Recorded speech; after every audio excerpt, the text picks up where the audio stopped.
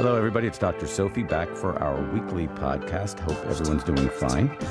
This week, we're talking about something that's pretty timely because we just finished the Olympics, which is always a very awe-inspiring event for many people, but I think for children as well as parents, because everyone's looking with hope in their eyes as they watch the events and they watch the winners and they watch what makes and what goes into the makings of the winners.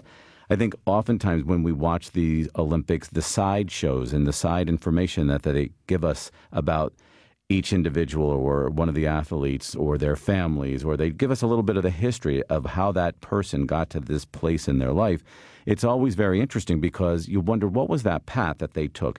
What did they need to do? What did those parents need to do to build those tools within their child and within themselves and their family to be able to get to that center and place of excellence? So today, we're going to be talking about the tools, mental and physical, of excellence. What does it take to have them? Do we all have them? Are we born with them? Are they something that we really just have to look for inside ourselves and sharpen and strengthen? Or are some of us just never going to do it? So we're going to be talking to an expert today. We have call-ins. We have a lot of stuff going on today on the tools, mental and physical, of excellence. 1-855-SOPHIE now or 1-855-767. Give us a call. Every caller gets a free copy of Side by Side, my book on mother-daughter conflict resolution. Come on back. We got a great expert. 1-855-SOPHIE now, 1-855-767-4966. We're talking excellence. So today I'm joined by a very well-versed expert. Her name is Dr. Kate Hayes. She practices sports and performance psychology through her consulting practice, which is called The Performing Edge in Toronto. She's an independent scholar, and she's authored 5 books on the subject. She'll tell us about those. She offers workshops. She has a blog. I want to hear all about this kind of stuff because she is the past president of the Division of Exercise and Sports Psychology for the American Psychological Association. They're pretty heavy-duty credentials, and I think that she's going to be able to give us a lot of insight into what are these tools of excellence, both physical and mental? How do we get them? Do our children automatically have them? What does a family need to do? And what does she think about some of the athletes that she's seen in the Olympics and their path to excellence? Kate, you with me? I am indeed. How are you? Thank you for joining me. Delighted to do so. So, tell me a little bit about you. What would you like to know? Everything. All the dirty details. No, I want to know, how did you get into this? Well, actually, I got into it in a slightly different way from many people who are involved in sports psychology. I had already been a psychologist and started running in my 30s and just fell in love with it. And I was particularly intrigued by the changes in my thought process while I was running and shortly thereafter. Ooh, tell me more. I love that. Well, as a psychologist, I just thought, this is really different. I'm doing some problem solving in a different way from if I'm just sort of sitting at my desk and trying to figure things out. That's so cool. It is, and I find that with a number of people, actually, one of the things that I will suggest if they've got an issue that they're kind of wrestling with, and there's somebody who's pretty physically active, whether it's running or walking or swimming or biking, is to just ask oneself a question, whatever the big question is, and then go and do the activity. And sometimes the answer, just the very best answer, kind of emerges. It's like organically, you mean? It's sort of in quotes, right brain problem solving. It's more holistic and complete, and it's often the exact right answer. That's interesting. And so, many times we tell people you have to have a balanced life. The patients that we deal with or clients, and you have to have a balanced life. You have to eat, you have to sleep, you have to exercise. But you're really saying this exercise thing really plays a huge role in a lot of different factors. Well, it does. And actually, from my own experience, I then began reading everything that I could and taking workshops and really learning.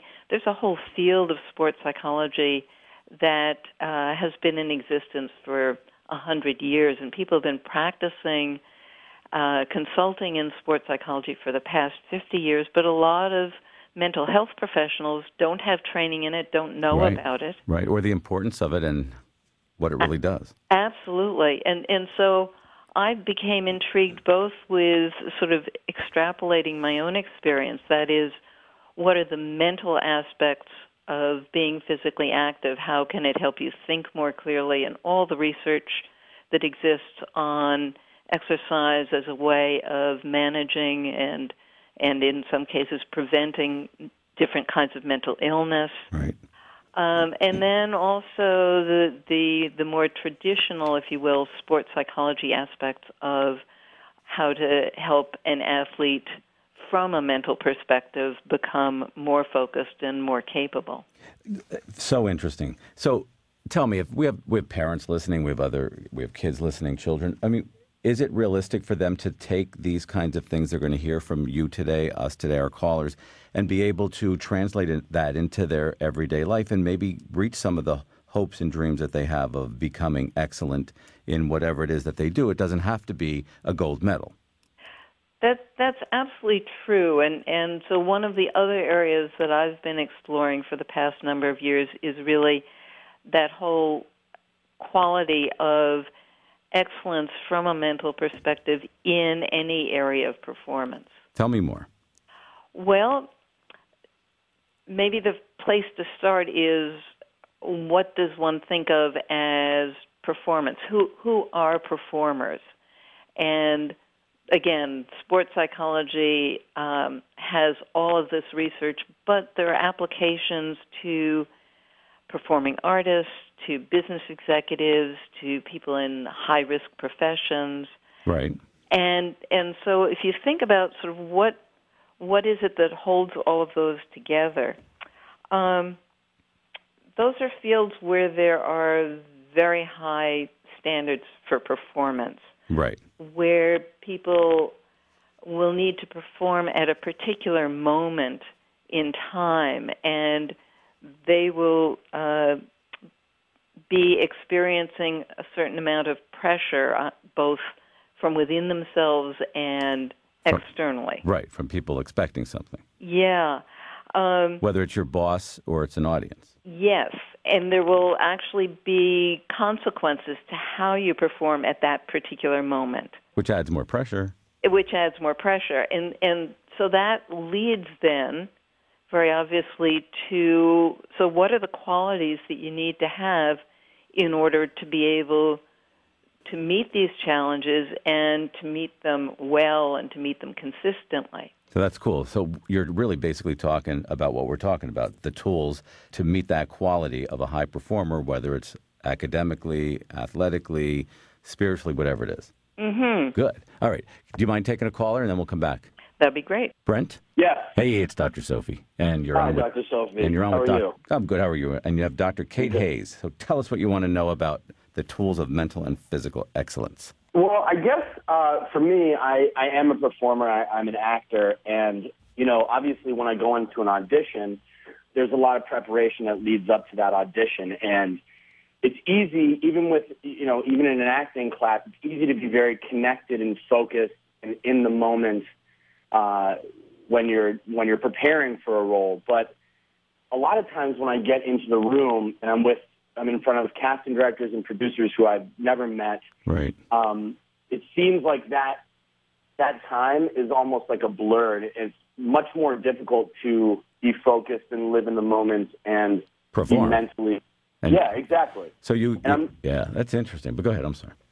Well, I'm just wondering if you have any tips or thoughts I can keep in mind when I'm in a situation like that to stay connected and focused in the moment. That's such a great question. Dr. Hayes. It is. It's a wonderful question, in part because it speaks, again, to the general aspect of performance. And certainly many of the people who I work with experience exactly this discrepancy.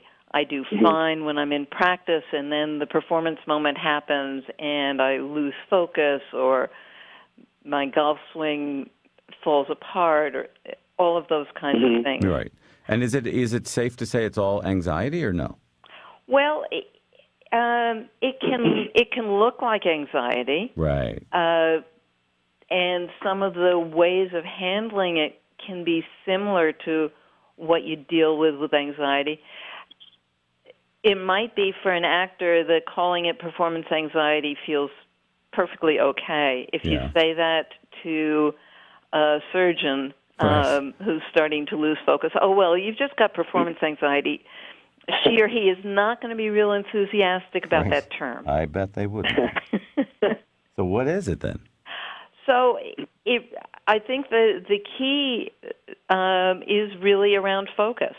And how do you train yourself to focus well and then to come back to that focus as you start to lose it? Because we all have that experience of having our minds drift a little bit and really needing to sort of catch oneself and come back. So how do you do that? Because it's easy to get distracted by whatever, especially if you're anxious and not really solid in owning that. So how does he own it? Okay. So one of the pieces that I really encourage people to do is to learn how to breathe diaphragmatically in order to regulate the amount of energy, intensity, arousal, tension, whatever you want to call it. And that's something, I mean, we all get told, oh, just relax, just take a deep breath. But in fact, knowing how to take a deep breath is critically important. So you really mean take a deep breath? I mean take a deep breath, which is, sometimes it's called belly breathing. There are various ways that you can learn it, but I just can't emphasize enough how important it is to know how to breathe correctly, because otherwise what will happen, in fact, is you'll take shallow breaths and become more anxious and more distracted. So how do you learn? Well, if you take yoga, sometimes you can have really good instructors who can help you learn. I guess right at the moment, what I'd say is I've got a blog on Psychology Today that's called The Edge, and I wrote 3 different blogs that are very specific about diaphragmatic breathing, so I'd recommend that as a way of really seeing what the steps are. There are some really good videos on YouTube as well. Really, like focused on diaphragmatic breathing? Yeah. Wow. Okay. So that's one piece. To my mind, that's often the starting point. Okay. I think for an actor, maybe another point is to really pay attention to who your character is in this audition, and to kind of keep coming back to that character, because part of the audition anxiety is getting self-conscious. And so if you can move from the self-consciousness, oh, what are they thinking of me, back to who am I right now, that can be very useful as well. Okay. So really breathe diaphragmatically, focus on who you need to be in that moment, and own it. And would you recommend then practicing these things before he's actually in there? Absolutely. Even outside of acting class? Yes. Because the more that he practices, the easier it is to access and keep it. Right. I mean, there's that old joke about how do you get to Carnegie Hall? Yes. And I think the setup is a guy gets into a taxi in New York and says, how do you get to Carnegie Hall? And thinking that the driver is going to, say, 57th Street, and of course the driver says, practice, practice, practice. Right. So, yeah, I mean, I think, does that help you, Brent? Because as simple as they may be, they're really very impactful tools, because I don't think everybody realizes the importance of getting oxygen to your brain and all of that stuff, and how it does regulate your whole brain and your body piece of that physical stuff that you're feeling, from palpitations to sweating to, your cracky voice or whatever, and then know who you need to be and be it. Like, practice it in the grocery store. I guess. Yeah, no, that's great advice, and I haven't really thought about the breathing aspect of it, and I haven't concentrated on that. So I'll definitely take that advice. Thank you. You're welcome. Thank you for calling in. All right, bye-bye. Bye. And, Dr. Hayes, I also think it's important because many people don't understand that even just the fact of focusing on the breathing will distract them enough from being anxious or concerned or feeling, like they're wavering back and forth. That's absolutely true. There are so many useful elements of breathing, and certainly moving from the distracted thoughts back to the breathing, and that it's something you've always got with you. Exactly, and it doesn't cost anything, and you can practice it anywhere, and the more you master it, the better. Yeah. All right, so tell me a little bit more about what you think parents can do to see if their children want and have the tools to be able to become, excellent in something. Because so many parents are these days pushing their children. They're overscheduled or they're in 4 activities after school and they want them to be the best. And half the time these children don't even know if they like these things because they're exhausted. Absolutely. And I think you're touching on some very important points. A lot of this has to do with children's stage of development. Right. And we, as a culture, just have gotten so caught up in earlier, faster, better, more, right. and so on. And that really is not necessarily going to get a child where a parent wants them to be. Because? At least 2 things. One is the child needs to really feel passionate about the activity. And the second is that at different ages and stages, children need different kinds of support from their parents. I just saw a very interesting documentary film called First Position. And one of the things that really struck me about it's about children getting ready to compete in a ballet competition, major ballet competition. Right.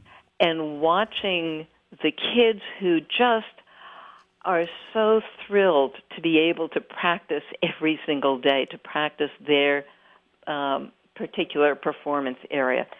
They are what's known technically as intrinsically motivated. They just want to do this thing. These kids are the driven kids. Yeah. And for some, actually what's really important in parent support then becomes how to help them get a bit more balanced, how to have the fun put back in. Yeah. Yeah, because I see that I have a son, and some of the kids in his class, in his school are really great performers, and they're out all the time, whether it's on an ice skating rink or in the gym doing gymnastics or whatever, but they're not in school a lot. Mm-hmm. And they miss the social side of that all. They miss that. But they also, I think, if kids become too focused in one area too early, that becomes their entire identity. See, and I want to talk more about that because I don't think parents really understand the fact that as they focus their child to become this excellent person in this specific thing, that they sometimes have they run that risk of being like kind of weird. Well, it's not only that. I agree with you. That can happen. But it's also, so what happens if the kid gets injured? What happens if the kid doesn't get selected for a particular team? You're so right. Honestly, I see so many high school kids that are brought to me when they get that injury. Mm-hmm. They don't know where to fall, and the family doesn't know where to turn because that's all their life has been. So their social setting is off, all of it. Mm-hmm. So how do they prevent this stuff? Just in balance? Well, so there's research again from sports psychology that suggests that in terms of stages, when kids are sort of in youngish childhood, so maybe 6 to 10, what they really need is to explore a number of different kinds of activities to see what they gravitate towards, what they like, what their bodies naturally adapt to, and that kind of thing. And so what parents need to do is to really support them in a variety of activities, not necessarily get overly focused. So make sure that they have balance. But I guess what I hear from parents is that then they get anxious that if they take that child and they're playing with their friends, that's time they could be practicing. But then you're saying there's a price to that, so balance it and really be aware. There is, and one of the prices is burnout. Right. So a sports psychologist at Michigan State University, Daniel Gould, did some very interesting research on 15, 16-year-old tennis players who had burned out. Right. They had been so focused on just this one thing that by the time they were teens, they really were not interested in continuing in the sport. And these were extraordinary athletes. That's so sad because you've put all that time in as a parent or and financially maybe, and all of those things, the essentials that went into building that, and then they lose their interest in it or their taste for it because they're dulled by it. Yeah. So that is the risk that they run. So really, looking at balance from all ends and, not falling into the pit of anxiety saying, well, if I don't practice 24/7 and they have some fun, it's going to throw them off balance because the price is bigger. Mm-hmm. Okay. How about we take a voicemail? We'll come back. All right. Hey, Dr. Sophie, it's Phil. I'm a senior in college, and I recently found out that one of my classes this year is going to be 100% of the grade is going to be on the final. And I was a little nervous about it. And I recently saw your podcast, and I've been watching the Olympics and just seeing how these athletes will train for 4 years for pretty much one race, and it's kind of all on the line, and they can perform so admirably, and they can do so well. And I was just wondering if there are any techniques and mental things that they do in mental training that helps them to kind of prepare for that one moment and perform at the top of their abilities. So thank you so much. Great question. Because it does sometimes come down to just that 30 seconds, 60 seconds, whatever it is. And presumably the final exam is a little bit longer than 30 seconds. You would hope so, unless they're really, really smart, which I'm probably sure they're not. Again, sort of the application of these principles to specific areas of performance. So what we were talking about before certainly is relevant. I think one piece that I would throw in additionally is what is sometimes called a pre-performance plan. Okay. So if Phil knows when the exam is going to happen and really thinks through maybe the number of days even leading up to that exam. So organize and plan. Certainly even earlier, set some very specific goals around studying that's going to occur throughout the semester. But closer to the exam itself, what does he need to do in the way of getting his body and mind ready for this exam? Right. Ready for this performance moment. Because many kids, I'm sure, I see them in my patients give their parents a hard time because, I'll study later, don't worry, I'll get it done. And then you go and it's not done. Mm-hmm. So, and I think the earlier they learn that, the better. Well, and with a situation like this, which is, it's sort of like the European model of education, right, where basically you do whatever all semester and then you need to perform. Well, that whatever really needs to happen in a systematic way. Yeah, otherwise you do get bowled over, whether it's the feeling of anxiety or whatever. You just can't get up to get it all done and you feel defeated. Mm-hmm. So what we're saying is really just a pre-performance plan for somebody like Phil to be able to feel confident also that it's not hanging out there. It's got a path on it and it has an outcome. Yep. Cool. Okay. So tell me a little bit about what you thought about the Olympics and all of those wonderful athletes. Well, it was a fascinating process, and I actually got to observe it in 2 different countries, which is also neat. Very interesting. I was in the U.S. for part of it, and I was back in Canada for part of it. And so one of the pieces is it really depends where you are, what it is that you get by way of information. Really? Oh, totally. That's so neat. Why, though? Well, the media controls, obviously, a lot of the content, but also the identification and the issues of what is it that's important. So in the U.S., it was sort of a given that there would be loads of medals, and the issue was how many golds would there be. Right. In Canada, the medal question was how many medals would there be altogether, just to use a very simple outcome sort of example. So the focus is different based on each country or what they find to be the thing that they're interested the most in. Yeah. Interesting. Obviously, the personal stories are ones that I think so many of us find really fascinating. Yes. Those are the things that grab us. And why do you think that is?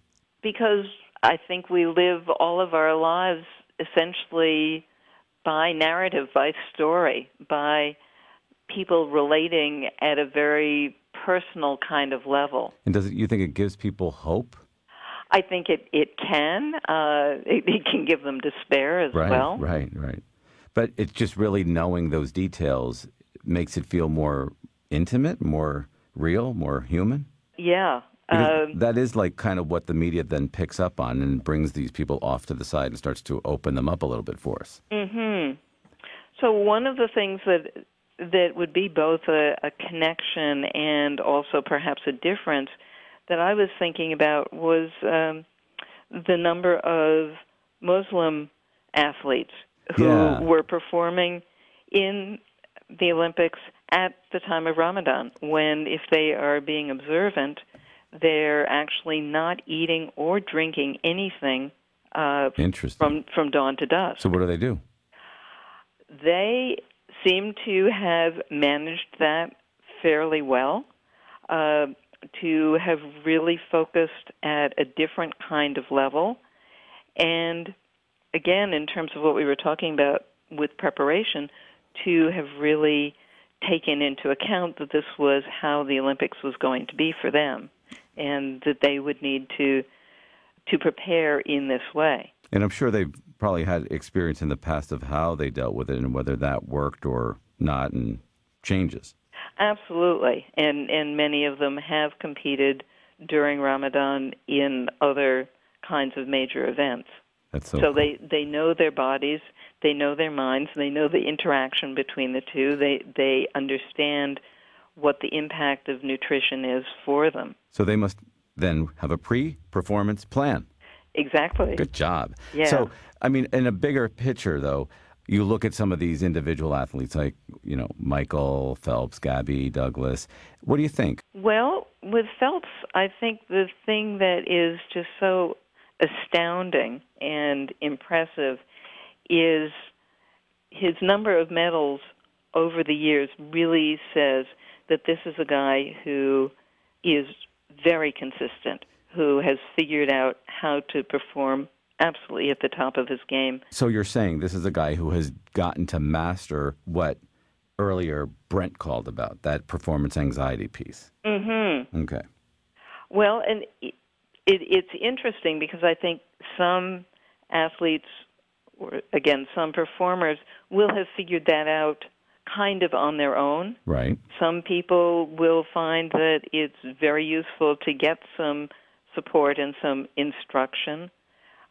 Some will be fine, except at a time of a very, very big event. I would assume that Phelps has just sorted this out, because what a person really needs to be able to do is to perform excellently over and over and over again. Again, that consistency. That consistency, right. Yeah. And so you think he's, obviously if somebody is that successful, they have mastered that. Yeah. Because most of them have mastered, for more or less, the skill that they're doing, the swimming or the diving or the jumping or whatever. Mm-hmm. It's really the mastery comes from the internal ability to stay there, stay focused, breathe, and own that space. Yeah, and to do that under this extraordinary pressure, and again, the more medals he had won, the more the pressure was on for him to to stay in the moment Yeah. and own that. Yeah. That's interesting. And so really, would you say then that that's really one of the most important keys to have if you're going to be striving for excellence, both physically and mentally, is the ability to just kind of know where you need to be to own it? Yeah, and the owning is very interesting because certainly I am sure he was very conscious of exactly how many medals he had won, but I would bet that while he was swimming, he wasn't thinking about, okay, so is this going to be 17, is this going to be 18, is this going to be 19? Right.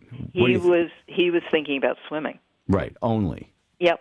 Similar to maybe the way he thought about swimming at his fifth meet somewhere earlier in his life. Yeah. And not have that other stuff in his head. Right. Which are really distractors. Mm-hmm. And what do distractors do then, do you think? Well, to be totally circular, they distract you. Yes. And they do that by your mind going off to the left. Yeah. And then you're not aware of maybe whatever the physical thing that you're doing. So you're not really aware of your form, or you're not really aware of, where you're at in the race, or those kinds of things. Right. And distractors are also those negative thoughts that can come in, or the positive anticipation. Again, if I just do such and such, then I will get this outcome. Right. And so thinking that as you're saying, is a distractor as well. Yes. And when you say negative, you mean what? Negative thoughts as a distractor? It can be the what if. What if I screw up here? Or I just made that error.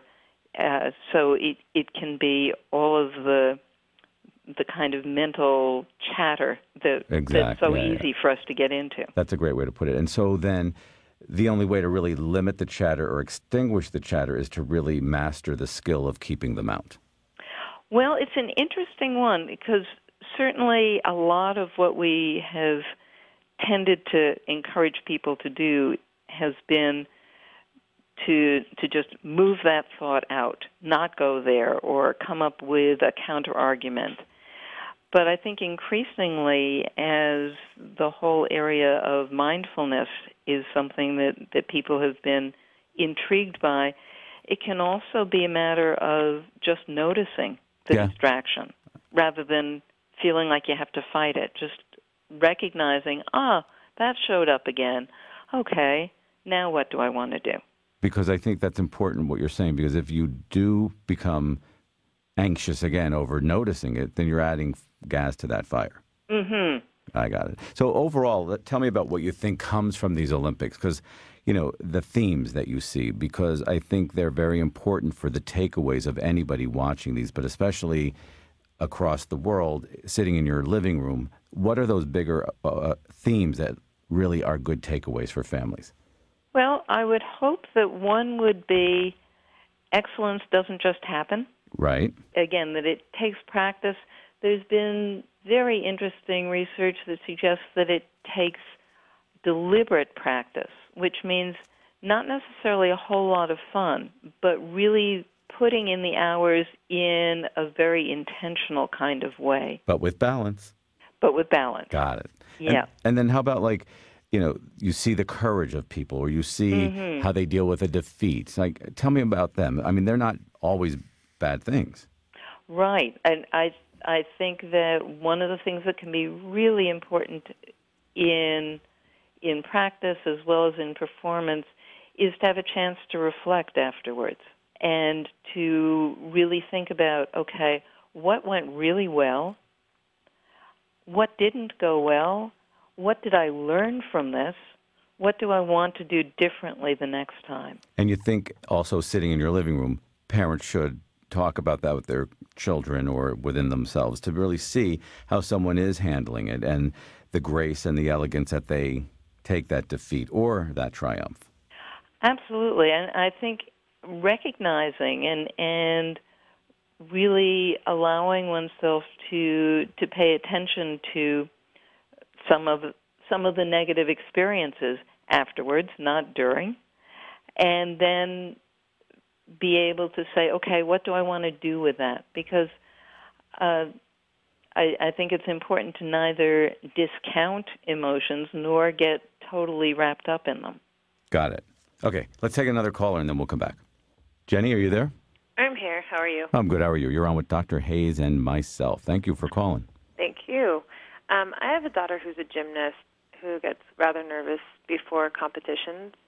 And we watched the Olympics, and she saw how gracefully the gymnasts were able to do the different beams and whatnot. And my question is, how can I help her get mentally prepared before competitions?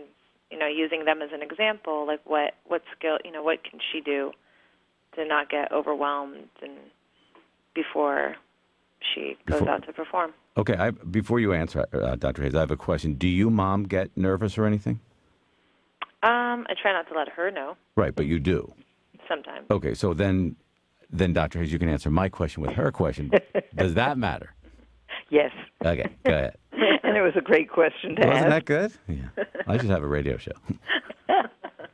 And thank you for your honesty in answering. Yes. Because of course our kids absolutely know what we're feeling. And so one of the questions for you might be, what is it that you are feeling nervous about, and how do you go about managing that for yourself? I think it's mostly not wanting her to get disappointed. It's not really the win or the loss. It's not wanting to see her sad or see her lose sad. Or whatever. Yeah. Mm-hmm. Sad. Well, so I end up doing a lot of work actually with young gymnasts, and very often it's around just those kinds of issues and questions. And I think that one very useful piece is for both of you to go back to, why did she get started doing this in the first place? What was it that she loved about doing gymnastics? And are there ways in which she can come back to some of those feelings and really start enjoying doing the gymnastics again? So that takes the pressure off, and then everybody take a deep breath to see what the reason was to start the whole process and kind of reconfigure them? Mm-hmm. Again, if you think about the Olympics and think about those moments when you could just see the joy, thinking of Gabby Douglas, of course, but just you could really see the joy in her entire being. And how do people lose sight of that original, why they went into it and the fun and enjoyment of it, from the pressure that builds over years of competition? Well, I think it can be the competition pressure. With gymnastics, there's also changes that happen in body structure and changes in difficulty, too. Sometimes athletes really get moved forward before they're quite ready. And that adds pressure, too. And that adds pressure as well. And another piece is how the communication is between the coach and the athlete, and the triangle of coach, parent, and athlete. Yeah, that's interesting, too, dynamic. Mm-hmm. I mean, does that make sense, Jenny? Because I think the issue is, keep yourself in check, basically, and then get back to the basics of the enjoyment of why you had it, and maybe that pressure off really gets your focus more centered, and it's kind of easier. Yeah, I think I definitely have to work on that and just make sure there's not pressure coming from the coaches as well. Or from you, stage mama. Don't be a stage mama. Well, and it's the kind of thing that you can really discuss with your daughter. Oh, can it's not going to get her more nervous. Ah, that's interesting. About my anxieties? Yeah. Yeah. You can maybe ask her what she would find most supportive from you, and you can ask her to let you know if she feels you're coming through in the ways that help her, or if there are things that you do that she would really rather that you not do. Yeah, that'll be a long list, I bet. Yeah, I bet. But that's to be expected. Exactly. Well, Cool. That's very helpful. Thank you so much. I really appreciate it. Thank you for calling, Jen. Thank you. Bye-bye. Okay, so Dr. Kate Hayes, tell me about what you need us to know about you, because I think your books are really interesting. I am very glad to be in contact with people.